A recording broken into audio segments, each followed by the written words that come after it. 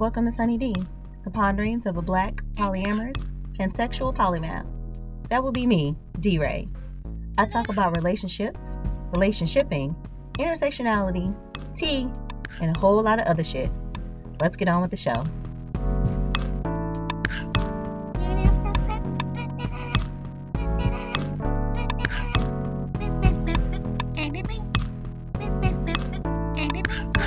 All right, so today on What's the Tea, we're going to be talking about one of my favorite winter teas, and that is Winter Wake Up. It's a Trader Joe's tea, and it is pretty delicious. Its defining characteristic is cinnamon. This tea is basically just black tea with a whole bunch of cinnamon ground into it, and it is delicious. I don't know what else to say about it because the cinnamon is just really strong. It's just a very strong spiced cinnamon tea, and it feels really good to drink at all times, but really in the winter it gets you into that, winter spirit. But since we're talking about cinnamon, and today we're talking about sex on this episode, I wanted to talk a little bit about the history of cinnamon. It has a pretty long history. It's been referenced in Chinese writing all the way back to 2800 BC. Worth even more than silver because it was believed to have aphrodisiac properties. It actually has caused wars due to high demand. Traditional cinnamon, known as Ceylon cinnamon, is produced currently in Sri Lanka and was held in a monopoly by the Dutch until England eventually took over the territory after winning it from France because, of course, yeah.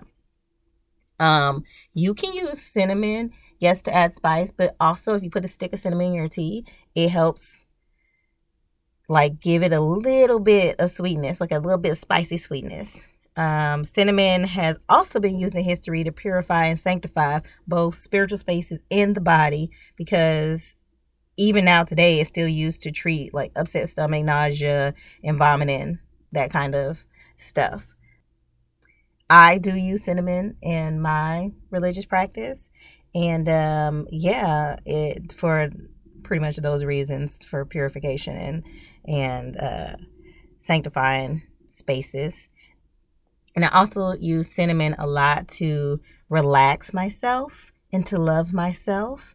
And I have a lot of partners.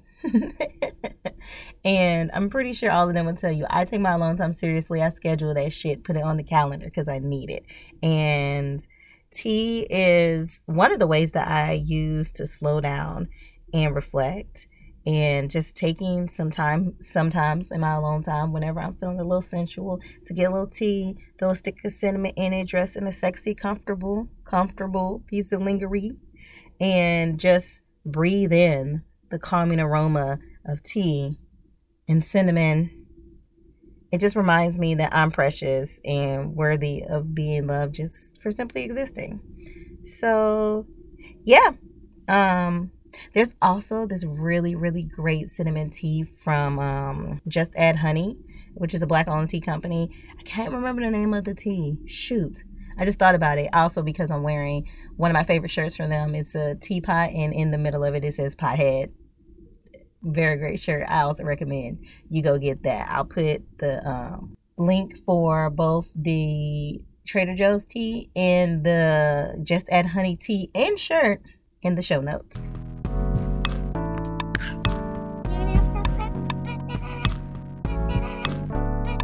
All right, hey y'all. Today, instead of raves, rants, and raves, I wanted to give y'all a lot of the goodness that I had on this episode. Today's episode, I'm very excited. We have our first guest of the show. Yes. Today we're going to be talking about sex. It has to be a multi-parter. We got to split it up. So there will be a Let's Talk About Sex Part 2 in the future with maybe the same guest, maybe a different guest. We shall see. This first one, we're going to be touching on dismantling internalized stigma, combating wrong assumptions about ethical non-monogamy and sex, because boo-boo, we got it. And some of the basics of safer sex mitigation techniques and conversations that you can have.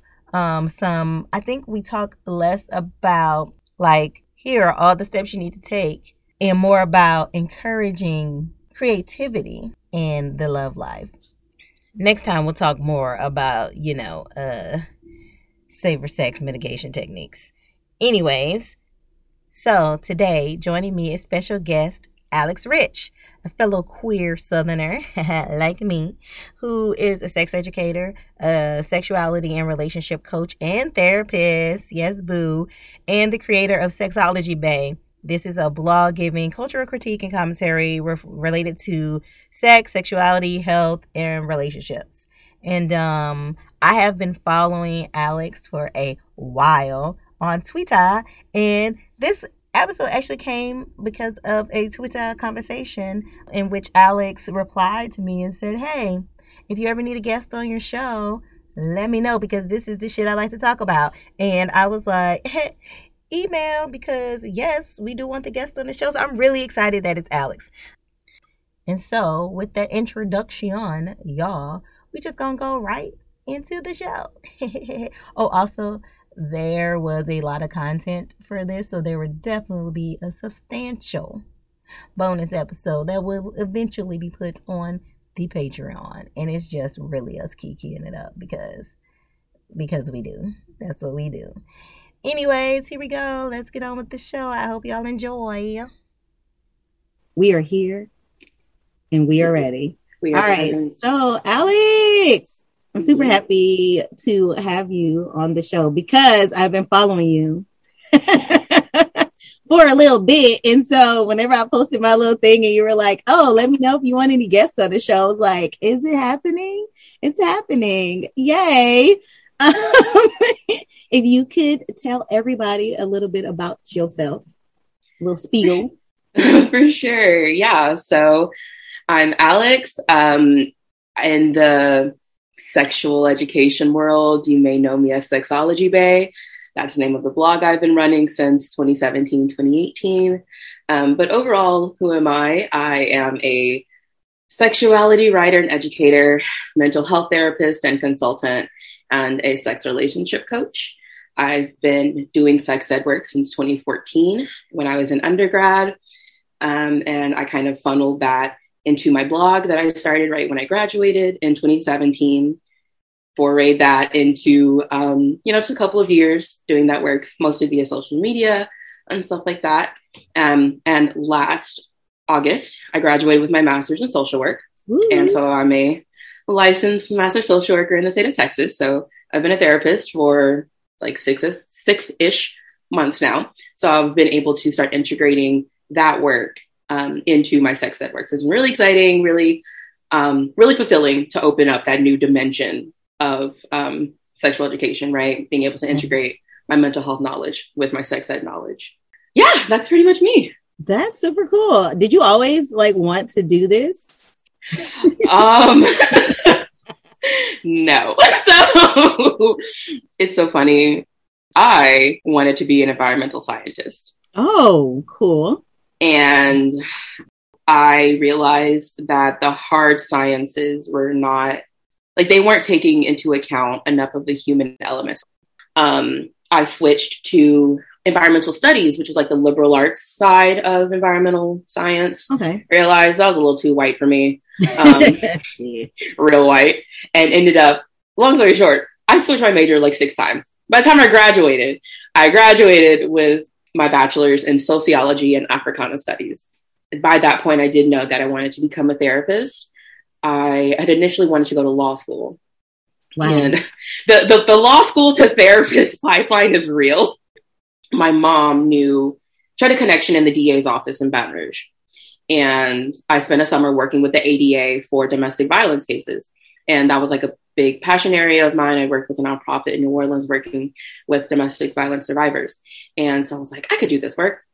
I couldn't do that work. Court was boring as hell. It was just too rigid for me, right? But they also had an in-house social worker who helped counsel them, who helped connect them to housing, financial assistance and stuff like that. And so I shadowed her and I was like, I like what you do. Yay. It's a very long and complicated story how I got here. My Greek experience actually spurred me to create my blog because I was having a lot of the same conversations with my line sisters. I was the I was like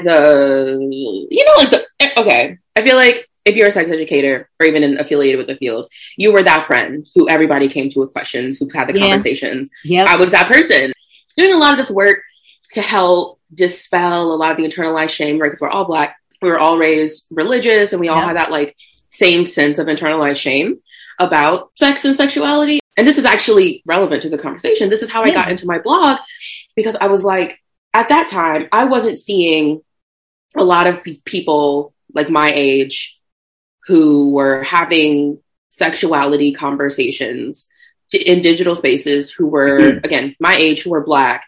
Yeah. Black is key here. And had specific, like, that's a Southern lens on it, right? Because my Southernness informed not only the way I interacted with religion, but also my formal sex education that I received in school, which was non-existent. So I did a lot of self-study to get to this point, right? And I joined an on-campus organization to do peer health education. And I worked with a national organization that did advocacy work. And that was how I got a lot of the knowledge that I had. And again, I supplemented that with self-study from just like other resources, mostly Scarlet Tea, highly recommend, even for adults. And so I was just like, you know what, like, I was like, we as like a group of young Black women, we're not the only people having these conversations or having these questions. I just want to put it out there, like, these are the things that we're thinking about and talking about. And that was how Sexology Bay was born. And it's kind of gone from there. And it's been an interesting journey in, like, it's so, sometimes I go back and like read my old posts for like when I started. I'm like, wow, I don't think that way anymore. Just see how I've grown as a person. Because I think when I first started, I don't think I was like openly out as bisexual. And thinking about that now, and I was not non-monogamous at the time. So it's a really interesting kind of journey and process to revisit that. And I don't blog as much anymore, I'll be honest. At the beginning of COVID, I was doing a lot of videos and stuff on Instagram. Now it's mostly like one-on-one, like coaching consulting work that I do, just because time. I don't have just hours anymore to sit around and make and edit Instagram videos. But I do miss content creation, I will say that. But I want to get back into it in some form. But I really have found the most fulfilling part of this work has been in my one-on-one work. Yeah, that's awesome. Because I can tell you, definitely as a fellow Southerner that, so I had same-sex experiences in middle school and high school, but like even into college, I was like, I'm not bisexual. Girls are fun. And that's what they're for. And especially being religious, growing up in the Southern church, and then me joining a Christian sorority. And then I started dating a dude that was in the organization. And every time we had sex, like, he would low key, like, be so sad, and we had to pray together. And we've never had condoms. Girl, when I say I used to ram rap before, I am ashamed of those days, but that was me, 19 through 22. Yeah. So I'm laughing, but this is also so real, right? Like, I'm not gonna say this mirrors my exact experience, but it there's a lot of parallels here, right? I remember the first time I had sex, I cried. I was like, I'm going to hell, I'm not pure. I said I was going to wait till I was married. Like, I remember having a breakdown. Like, and that's not normal. Right? It's normal, but it shouldn't be. Like, that should not be how people can, like, have their formative experiences with sex. It should not be couched in the shame and the distress. Yeah. And I remember praying to God to, like, please get rid of this, like, lustful spirit. Man. Because I liked it. And I was like, but it took years for me to, like, stop feeling shame for having... Yes and no. Okay. I had sex right around the time I lost my religion, honestly, which I'm sure goes hand in hand. I just don't feel like interrogating that any more deeply. Yeah. But it was not too long after my grandmother, who's basically my second parent, had passed away. So just a lot of grief. Anyway, and kind of, I went through that whole just like process of just like, it's not that I don't believe in God anymore, but like, I got to reevaluate my relationship with God. Right. But there's still just a lot of that internalized like shame, right? A lot of that internalized purity culture, this idea that I was less valuable, that nobody would want to marry me, that, that again, I was just like less of a person because I had sex. And like, just at some point when I got to college, I met this amazing group of people, all queer, all Black, and they just gave me so much validation and love that just really helped me overcome and unpack a lot of that. Yeah. Right. That helped me accept myself as being queer. Because it's funny. I convinced myself I was straight for most of my life when like the first person I ever kissed in a romantic context was my best friend when I was like 10. Right. Like, but I was straight. Okay. Anyway. But we straight. But I'm straight. No. Right. And so, right. And like what I realized was that friend group, and we're still friends now. They just gave me permission. They just gave me permission to be myself. And that sounds so cheesy, but all of the things that I was like, am I a bad person for wanting this or thinking this? And they're like, no, just like, go for it. And I was like, okay. Yeah. And I realized that I wanted to become that person to other people. Like I wanted to be, if you are seeking permission to be who you are, to want what you want, to like what you like, provided it's ethical, I should specify. Yeah. Like don't be out here touching kids and shit. Yeah. But whatever you're into, if it's non-normative, that's okay. Yeah. A lot of the narratives that we've been taught are designed to make us feel this guilt and this shame to keep us subjugated, right? Like who wins when we internalize all this guilt and shame around sex and sexuality? Exactly. Yep. Just asking those questions and pushing back on it. And I'm not saying that everybody has to go out and like, be outside, have a whole face, blah, blah. I'm not saying that. If that's not what you want to do, then don't. But it's also okay if you do. Right. Exactly. And that was kind of the crux of what Sexology Bae was and still is. And again, now in my work, I mostly work with young Black women in one-on-one coaching who come from religious backgrounds, who have a lot of internalized shame and guilt around sex and helping. I love that. It's nice. It's again, it helps me remember why I do this work every time I talk to them. I needed this. I got this. And I'm glad that I'm able to be in a position that I can be that to someone else who needs it. Yep. Yeah. So it's been a journey. That's wonderful. I'm here for the come up. Let's bring everybody up with us. Yes. Exactly. So you touched on this before, but I wanted to like explicitly ask, what is your current relationship style and configuration? I'm polyamorous, but I realize as of now, my current relationship configuration is polyandrous. Like all of my partners are dudes right now. And I was like, I don't like that. It is not for lack of effort on my part. Like, it is not for lack of trying. I promise you. Just the girls are a lot more harder to get. Yeah. And it's like, it's so funny because like, I have a bunch of people who I'm talking to, but none that I feel like I could consider a partner or anything. But so the only people that I consider partners right now are dudes. I was like, I hate that for me. But yeah, so I have a husband. I have 2 other guys that I consider partners. I'm trying to make sure my numbers are right so I don't get in trouble if somebody hears this. All right. So, in your practice and everything, what are some common misconceptions that you see that people generally have about sex and sexual health?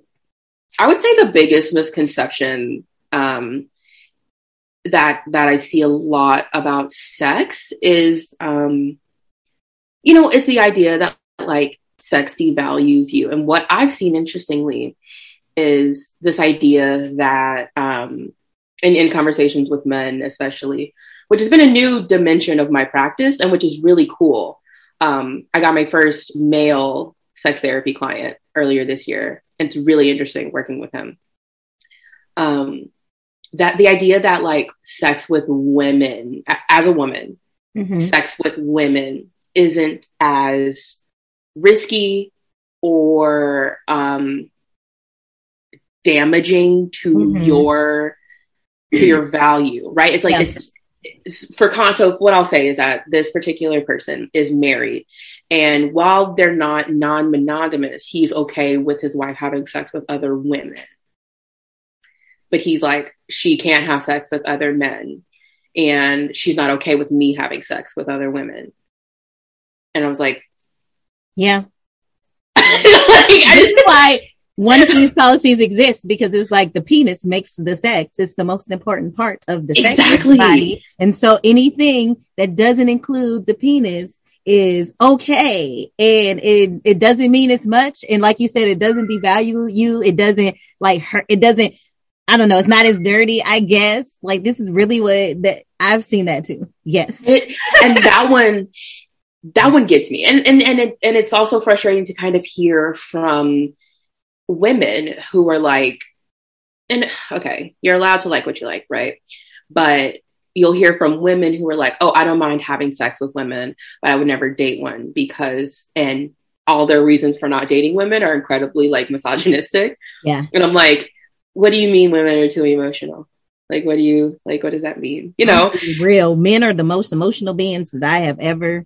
Let's discuss, my relationships with men, Lord have mercy. Those are the ones that like those are the ones that put you in the like emotional blender.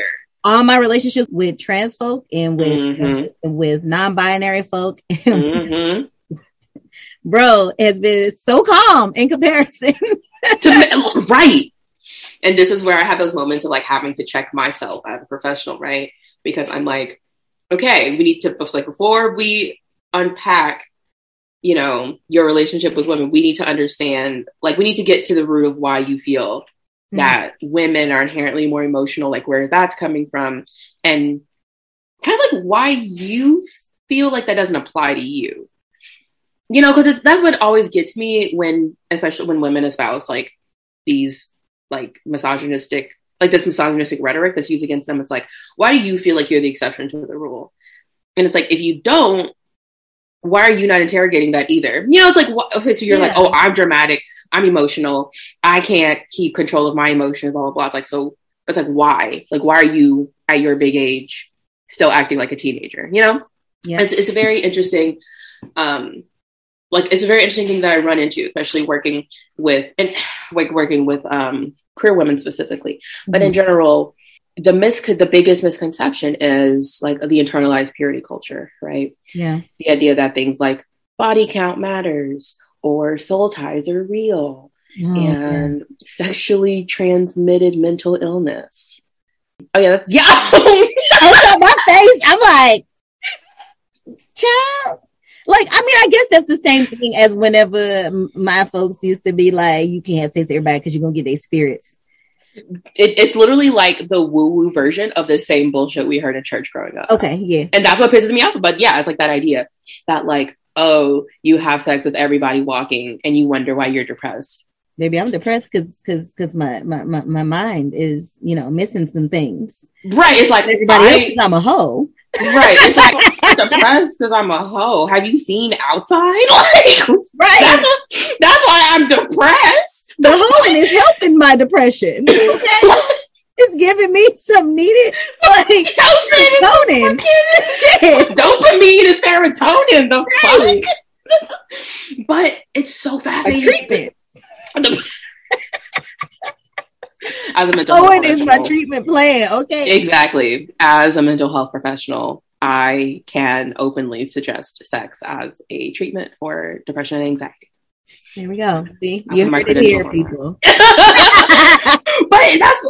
But it's so fascinating, right? To see the woo-wooification of church rhetoric, and people be dead ass, and I'm like, y'all make my head hurt. Yeah. And so like, I feel like every other month, every 3 months, I'm like, soul ties aren't real, and here's why. You know, like people are like, oh, I have soul ties with this person, and that's why I can't let them go. I'm like, no, you can't let them go because you have boundary issues. Like, yeah, and you know, Like you're refusing to take accountability and blaming it on spirit.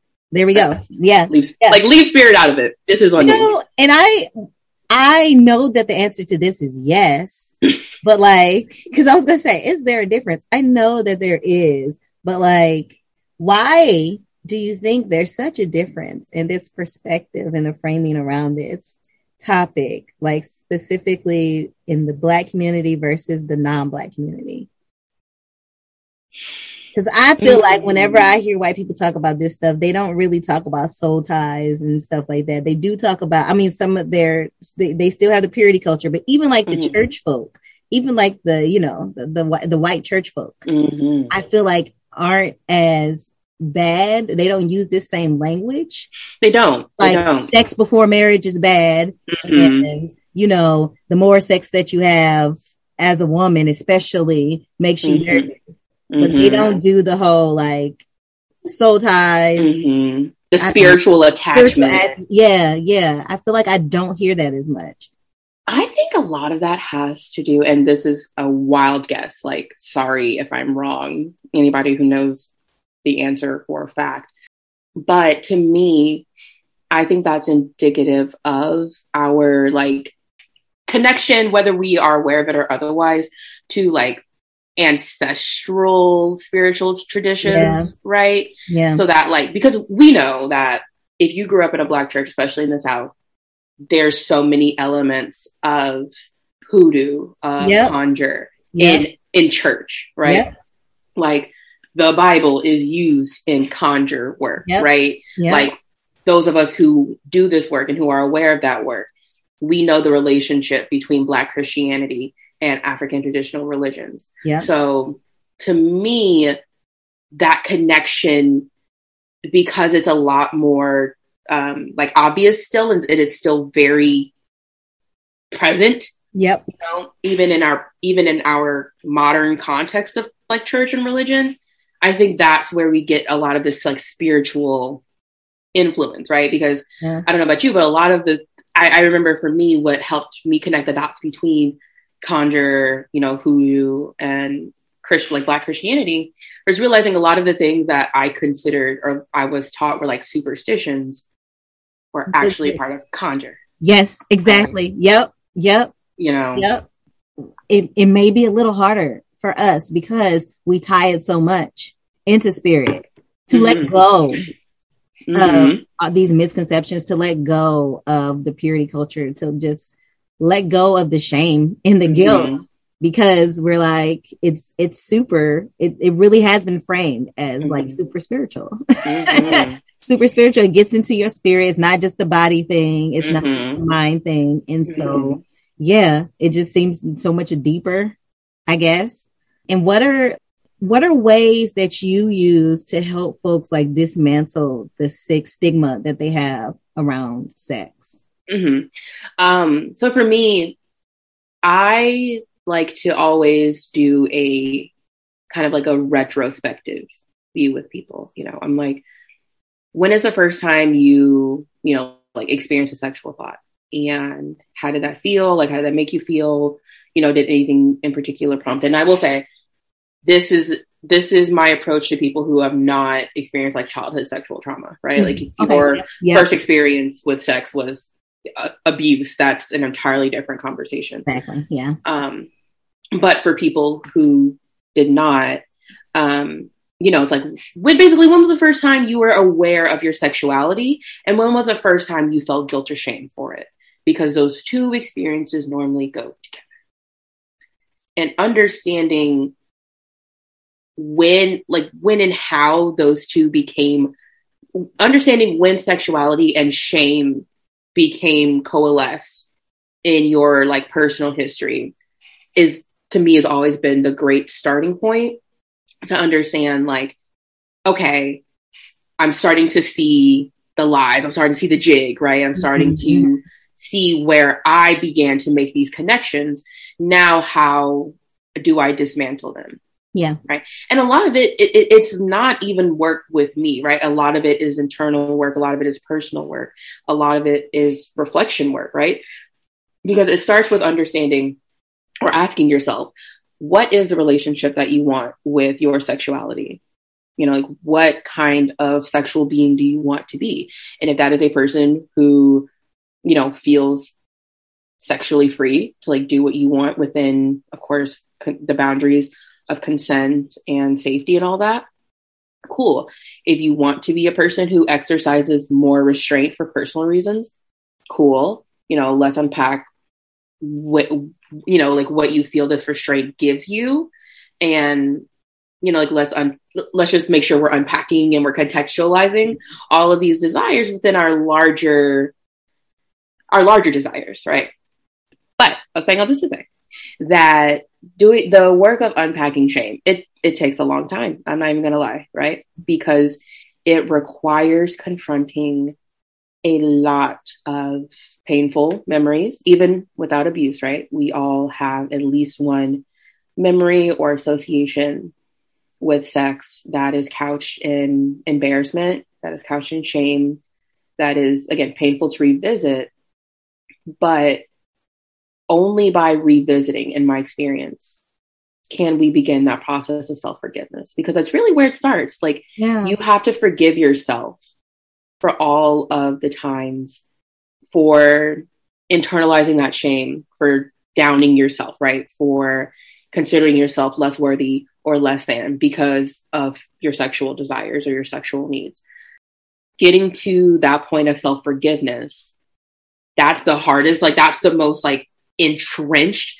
That's, you know, from a spiritual perspective, you could consider that shadow work. Mm-hmm. Like, that's the ugly part of it, where it's you and yourself. Yeah. And you are peeling those layers back, and it hurts and it sucks and you hate it. But when you are through it, you just feel so different, right? You can tell that your relationship to sex and sexuality is going to be different because you've seen through it, right? You're mm-hmm. past the illusions. Like, you're like, okay, cool. I may not have, you know, the perfect sex life, the ideal sex life that I want for myself, but I'm aware of what I do value and don't value within my sex life and within my sexuality. And again, I'm using sex life very broadly here because I am aware that there are asexual people who do not desire sex at all. And that is still a part of this work, right? Yeah. To get it up, because we do live in a very sex-driven society, and asexual people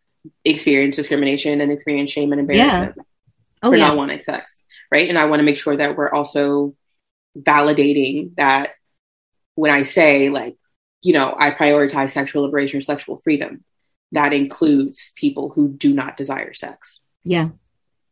And whether you're asexual or just, you know, just don't want it. Right. So this is something that I hear all of the time.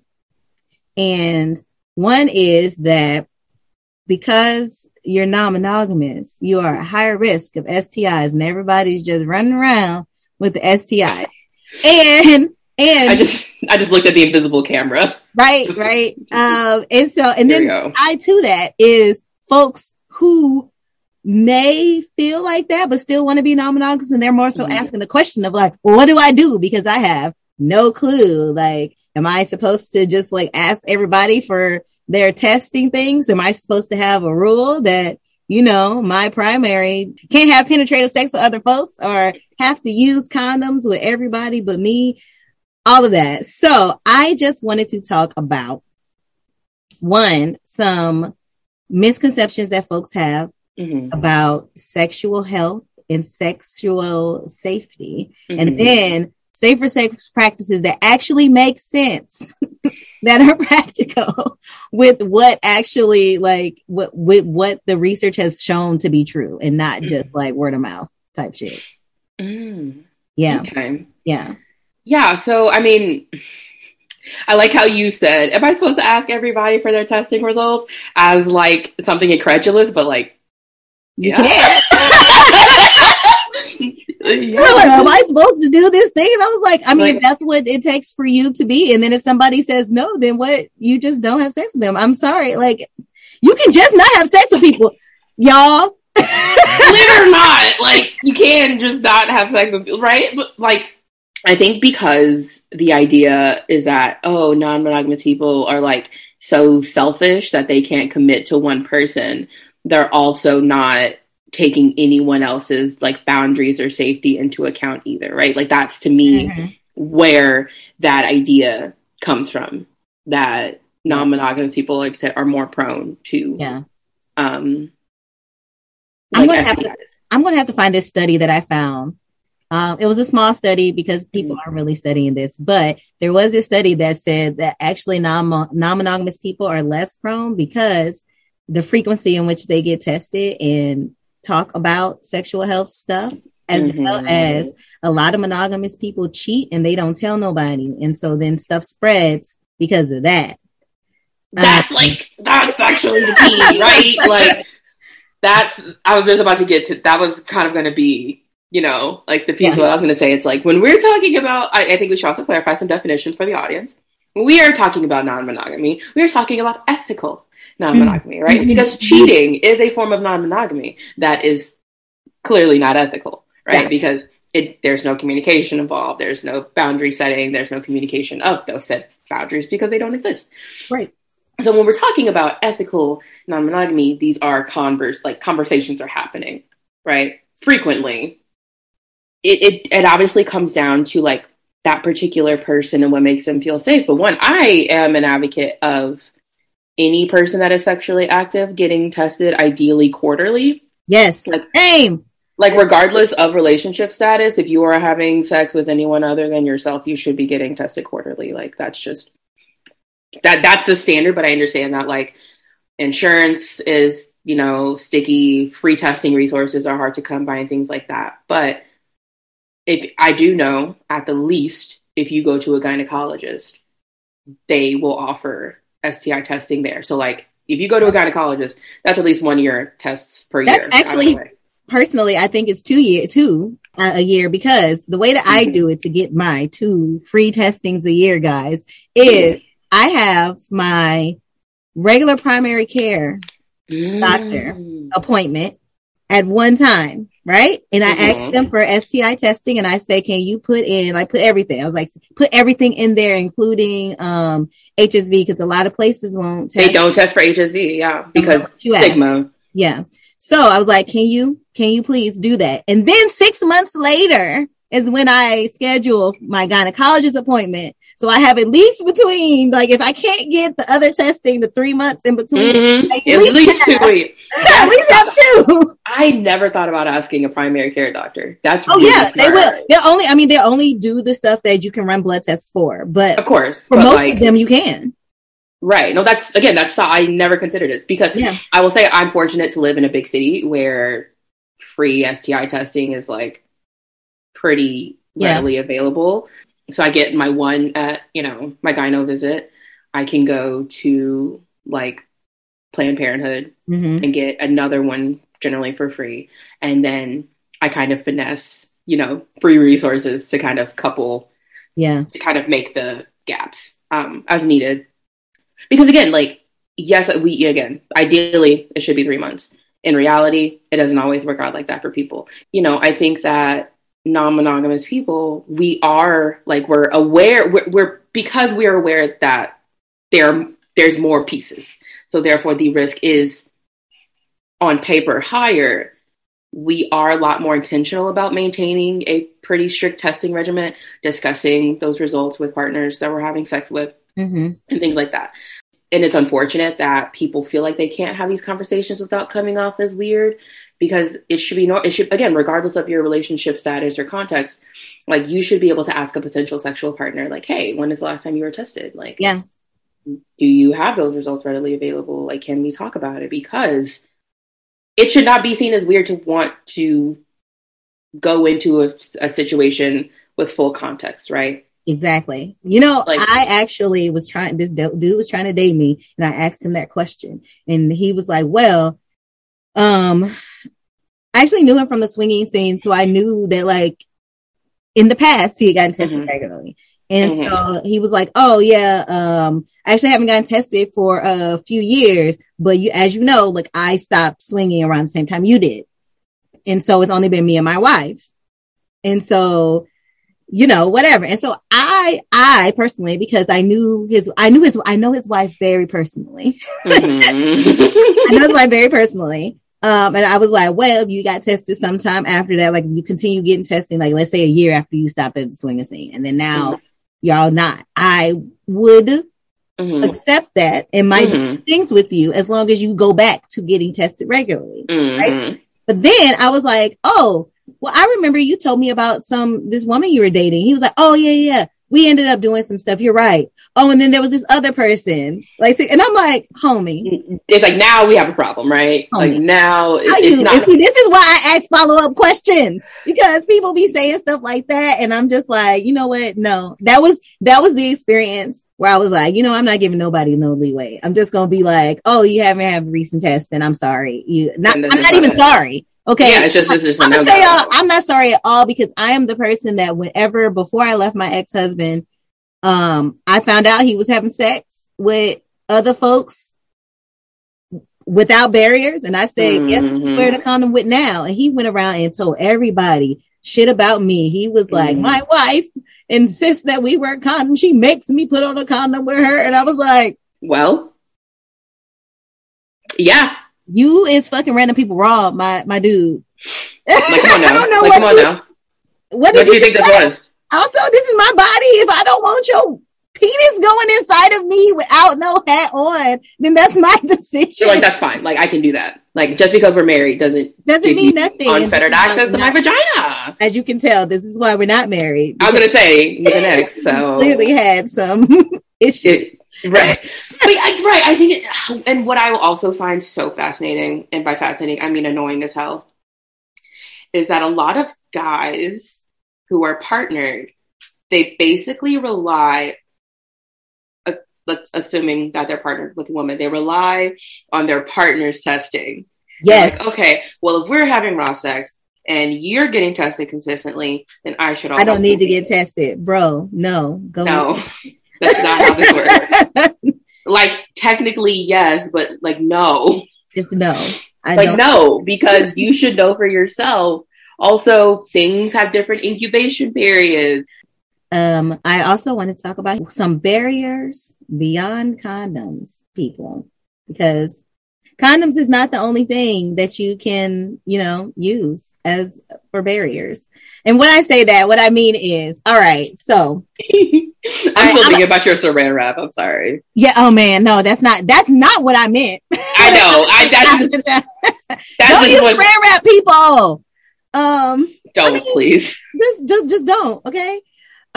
So I have HSV, and so I do certain acts with some partners that have a lower risk tolerance and some partners have higher risk tolerance because they are immunocompromised. So with some partners, I use dental dams. There's real cute little panties called Laurels who technically have not been 100% tested, whatever the board is that tests contraceptives. Yes. The FDA? The FDA. They're in the middle of being there. I don't know, but whatever it is, I follow their website. They're in the middle of I've never heard of them. And they haven't gotten the final thing yet. They're still testing for them to make sure that they're, as like condoms, they're STI resistant and can prevent it. But Laurels I have used them. They're great. And they're like underwear? Yeah, they're underwear. You can use them for other things too. Like they say on their website, like, yeah, if you just got the gym and somebody want to do a little something, but you like, I'm funky, just put them, you put them on, and they're super stretchy. I got a pair, and I've given them to folks of different body types, and they have worked on them. So yay. Also gloves. Yes. If you want to do that, gloves. I had a partner where we wear condoms, yes, but he will also wear his boxers still whenever we had sex with the condom on top of it to make sure that there's no skin contact. I have never had an outbreak, but did that to be careful because he had two partners that were immunocompromised. A lot of time HSV spreads with skin shedding. Skin scans. So I find that really interesting. I, to my knowledge, do not, I've been tested for HSV, don't have it, but I've found it I find that it's always very interesting to have that conversation. I mean, I'm going to kind of flip this on you. How do you have that conversation, you know, with a partner or potential partner? Like, because so I'll say it like this. There was someone who I was planning to have sex with, and they told me they had HSV, and I ended up not having, and it's not because they had HSV, it's just because the timing. Yeah. I was on vacation. So like we had a limited amount of time and it just didn't work out. But I found that interest, like, how do you have that conversation? How do you, I guess, assuage a partner's concerns about HSV? And I will say this, like, as someone who understands how it works, that like, fundamentally, it's not the biggest deal in the world, is how I'll say it, you know? So like, I guess you could say in that regard, I do have a higher risk tolerance than maybe someone else who isn't as, educated or just like as aware. Exactly. Yeah. But yeah. So, it's one of two things. So I have I'm a chronic friend dater.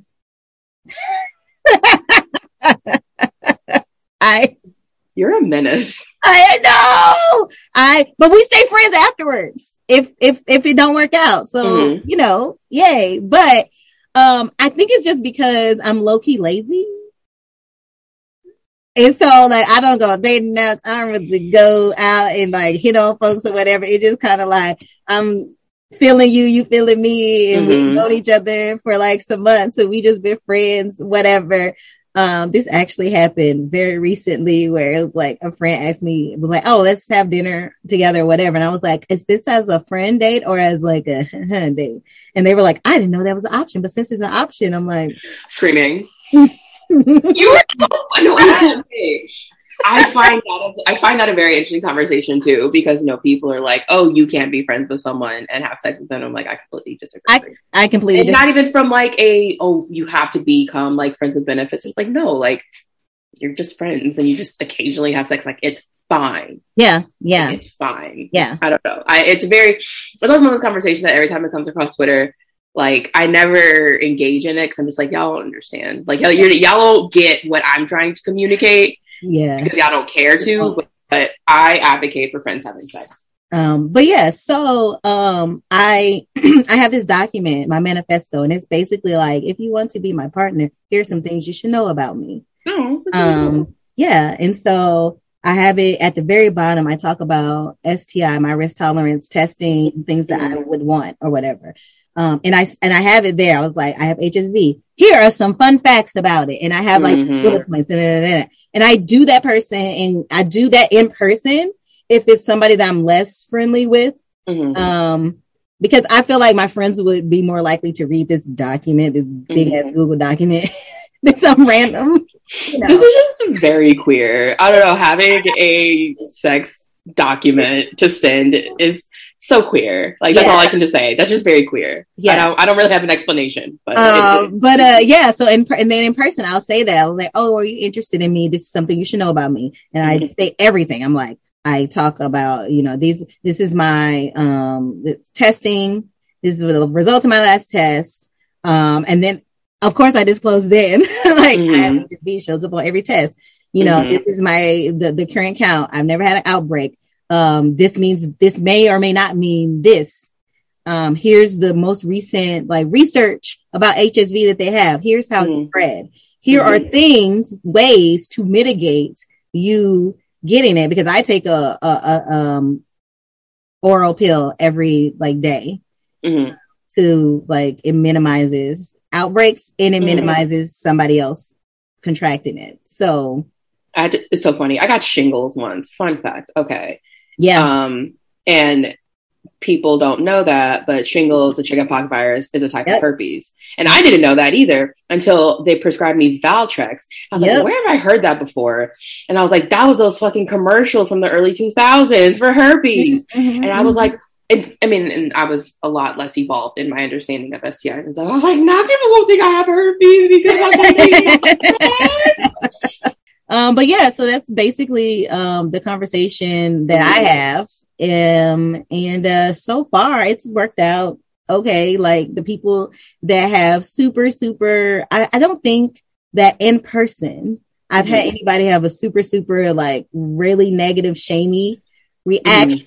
I have on like threads in polyam groups because people bring this up and I'm like, here am I, you know, I don't mind disclosing this to the world. It's whatever. And I've had negative, like crazy shit then, but like in person, folks are just like, oh wow, I didn't know any of that. And they either decide to proceed with certain precautions or not. And for me, it's like, that's fine. And also, there are plenty of things that a person can do that is sensual or sexual that do not include touching my genitals. It's so fascinating, right? Because I feel like people think that taking like sexual precautions or, you know, anything beyond a condom is like weird or not sexy. It's like, I don't know if you've ever used an internal condom before. I did a lot in college because they were available. And at the time, I didn't realize it at the time that I had a latex sensitivity. So like every single time I was using latex condoms, I was getting BV and I did not know why. So internal condoms, for those of y'all who aren't familiar, it's like a bigger condom that you use your fingers to put inside of the other person's body. They can be used rectally or vaginally. But it's like, it was a little, you know, like it was awkward to like take, because it's huge. It looks like a bag almost, right? But like, you know, you get the person warmed up, right? And you put it in, you know, using your fingers to still do what you want to do now that things are protected, right? And just like getting over that initial awkwardness of something like an internal condom or using gloves when you are like, okay, so you see my hands now. Yeah. This is the shortest my nails have been in years. I am known for having long nails. That's my thing. I keep acrylics. You know, using gloves with like one of my previous female partners, right? That was a new experience for both of us because we both had long nails, but we were still like, we were trying to do what to do. So, yeah, you know, but I will also say, having used gloves and like not using, like the people are like, oh my God, your nails are so long, that probably hurts. It doesn't. Like when you're properly lubricated, like things feel fine. Like it. As a person who does knife play and have had knives in my pussy, yeah, it's. We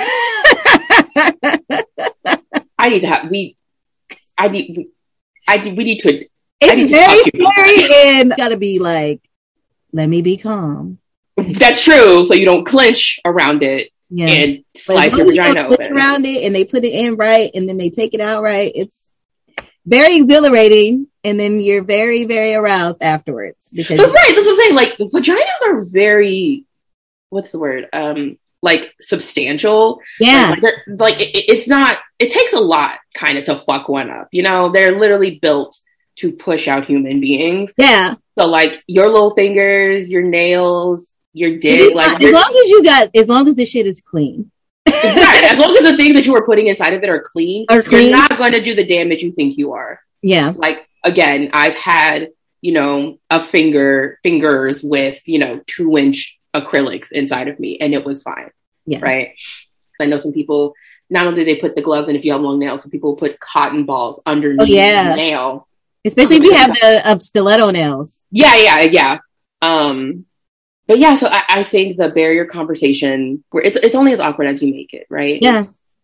If you and this person are like, this is what it will take for us to both feel good, feel confident, feel comfortable, you just get over it. People make these like really like hypotheticals that sound awkward and uncomfortable. Even like, oh, you mean like in order to ask for consent, I have to be like, hey, do you consent to have sex with me? It's like, no. It's like, do you want me to do this thing? Right?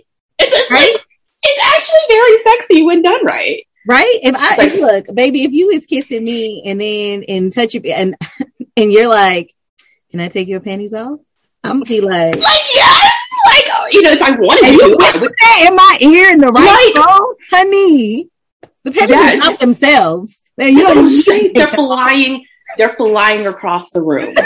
You know, like it's it's not this weird, like robotic, like clinical conversation, right? It's like, yeah, you're, like you said, when you do it in the right way and the right time, like you said, practice does make perfect. So I'm sure, and I'm not saying like, I'm sure like from experience, like, yeah, it is a little awkward to start, but like when you get used to it, you get used to it. And it's not, like you said, just like, it's not that clinical. It's not, yeah, you know, uncomfortable. Even if you're talking about it beforehand, because like I talk a lot about STI stuff, and risk tolerance levels and shit like that beforehand. But you still bring it up, and it doesn't have to be this serious conversation. I like to joke, yeah, I be kikiing it up, okay? So I just be like, oh, well, you know, I like these things. I also talk about that. It's like, oh yes, I like oral sex. Do you like oral sex? And then if the person is like, yes, I'm like, well, what kind do you like? What do you like when people do to you? And then from that, it's just like, oh, okay,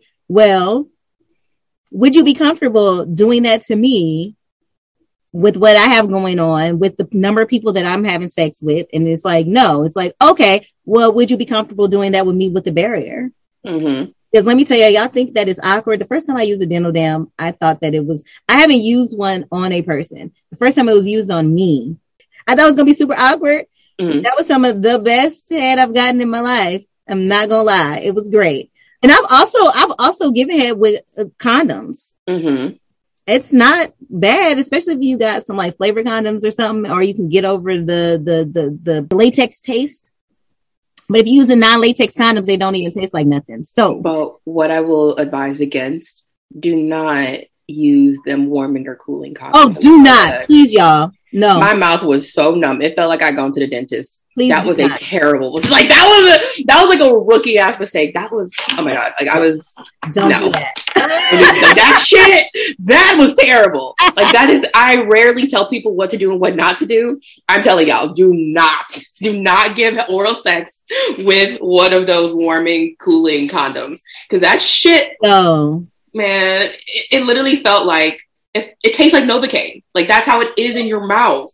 It was terrible. It was so bad. I was like, this is so awesome. I don't like warming, cooling, like no, don't put that anywhere near me. Like why? Why does it feel like a fire in my crotch? I do not like this. I don't like any of those. Like don't like my vagina is very sensitive. So like I'm very particular about the kind of lubes that I use, very particular about the kind of condoms that I use. Like you just can't be coming up here with anything. Yeah.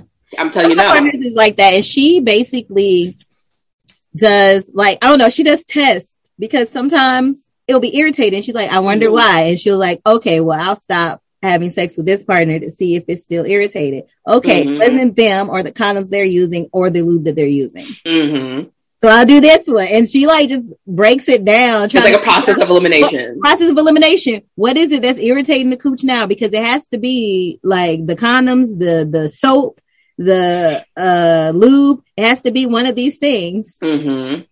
So what is it? And it's so interesting. And people don't often realize like it's normally the lube that's on the condoms. I've ranted about so often that, especially when it comes to like sexual health products or sexual wellness products, the onus is like completely on the consumer to know these kinds of things. Like your average lube, especially your KY, Astroglide, stuff like that, it's going to have like ingredients that, while not damaging, can be very irritating. Specifically glycerin. Glycerin is sugar. You know what should not go into a vagina? Sugar. So like if you're using like a particular condom brand or a particular kind of lube and you're finding that you're always getting irritated, look at the ingredients. And that's what's annoying is like often they won't list the lube ingredients on a condom. So if a condom's lubricated, it's really hard to find the ingredients to that lube. So generally to me, I'm like, if I'm using a particular condom brand and it's constantly irritating, I'm assuming it's a lube and I just can't use that condom anymore. So I advocate for unlubricated condoms with a good quality lubricant that isn't irritating. Let's see. I just wanted to talk about real quick is when someone within the polycule tests positive for an STI. Because I think that's another thing that people are like, don't know what to do. Like what happens if somebody tests positive for an STI? I would like to assume, right, that the person who has tested positive communicates that like as soon as they find out, you know, they're just clear and open about it. And then that spurs the other people who have been with them. Because that's the thing, right? Regardless of whether you've used barriers or not with someone, if they test positive, you should still get tested. Right, go get tested. Like just and well, I mean, also making sure though, okay, because different STIs have different incubation periods. Mm-hmm. So if this person tested positive, you know, today, but you were just with them for the first time, maybe last week, depending on what they've tested positive for, you might need to wait a little bit longer. That's true. Because certain things won't show up for a couple of weeks to a couple of months, right? So, and that's just to avoid you having to potentially getting a false negative, honestly. So you're not like wasting a trip. Yeah. But obviously the first step is to figure out, you know, what it was, like what it is, what they have, you know, you getting yourself tested after the recommended amount of time that is reasonable. And from there, seeking out appropriate treatments and things like that, and communicating that now with your partners. There's a communication chain that now has to happen with the understanding that like when someone discloses, that is an incredibly vulnerable thing to do. That literally opens them up potentially to violence, especially depending on what the illness is. And that we are not going to engage in like shaming or stigmatizing behavior towards them because we're all adults. We knew what we were doing. We were getting involved. We know that literally, aside from pregnancy, STIs are the other risk of having sex. Yeah. Like, we know that. And again, especially if you're in a polycule where the expectation is the lines of communication are a lot more open. That's what it should be, right? Because again, at the end of the day, we're all grown-ups. We knew what we were getting into. We knew that this was a risk. We knew that there was a chance that this could happen. Yep. So like you taking the steps to now, you know, manage your own health or whatever that looks like. And also supporting this person, right? Yeah. Supporting this person who has disclosed. Because it's not easy. You know, you don't know how many people they had to tell. You don't know how everybody took it. You know, they're probably feeling a lot of that internalized stigma and shame now that they have tested positive for whatever it is and have potentially passed it on to other people. There's definitely a level of guilt involved. And so we have to just remember that part of being like responsible, like sexual partners also includes some of that like heavier work, right? Yeah. Like, the stuff that isn't as sexy, because like that's part of the risk, right? That's like part of the chance that we're taking when we're involved with multiple people, is that sometimes you have to have uncomfortable conversations.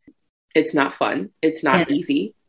And that person who found out that they were positive, you know, they need you, right? They need your support, depending on your connection with them. If they're like a partner, like in also a relationship partner, they're definitely, you know, that's one thing, right? But if they're a little bit more casual, you may have to manage that differently. But it's not just don't drop them like a hot potato is what I'm saying. It's not fair for them. Yeah, it is not fair.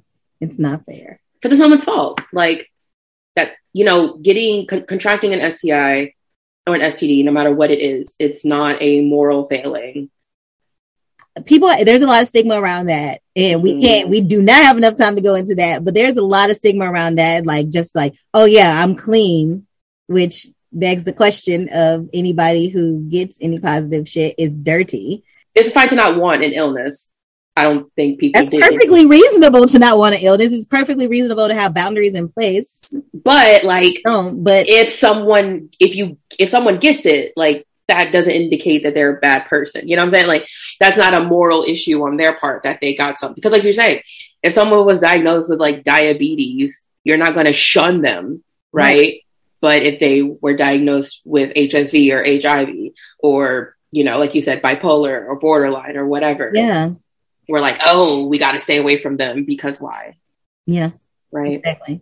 And it's like, and I think this, like you said, this warrants a completely longer conversation, especially like chronic STIs, like HSV, like HIV, that we're really just like one generation removed from these illnesses being so highly stigmatized. Like HIV, you know, has gone from being almost a death sentence to something chronic but treatable in our lifetimes. Right? Yeah. You can take PrEP, y'all. You can take PrEP without having HIV to like. If you, I've been offered PrEP before, and I'm considering it just because.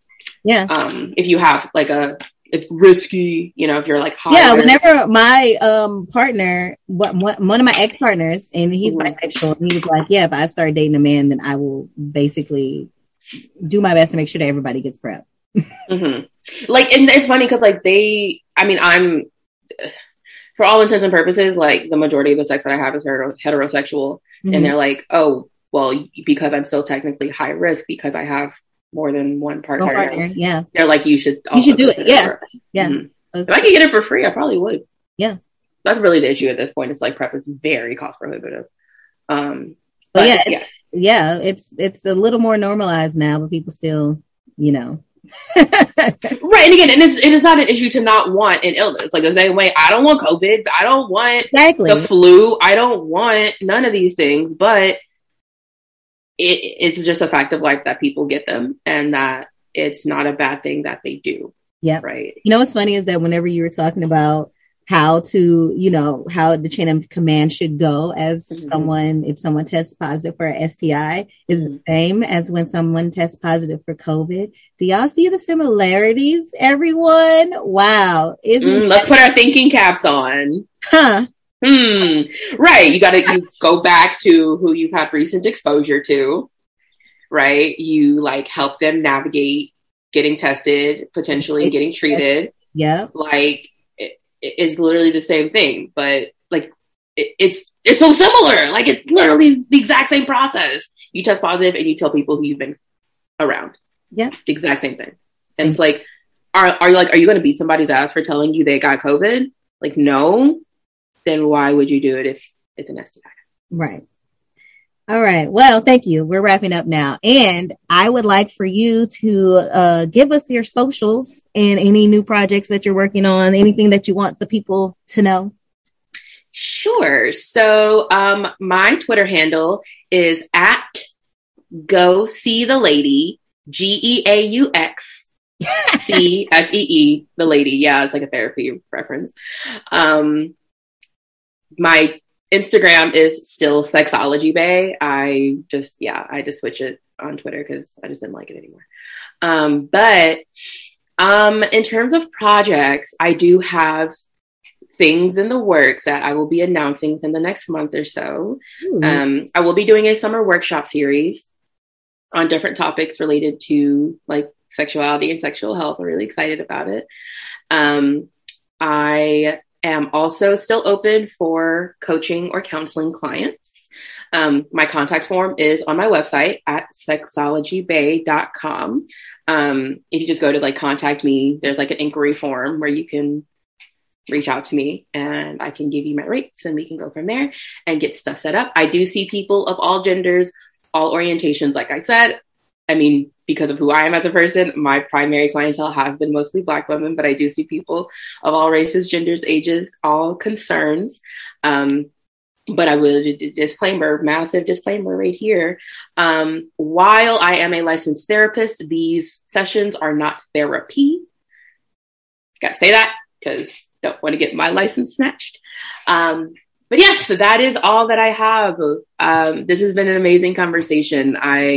It sounds like we need a couple of follow-ups. We do. Yeah. I'm taking notes and I'm like, yeah, definitely gonna follow up about this and this. Yeah, it sounds like we need to revisit and expand on a couple of things. I'm super excited. This has been great. And you can find all that stuff in the show notes, y'all. So yeah, that's that on that.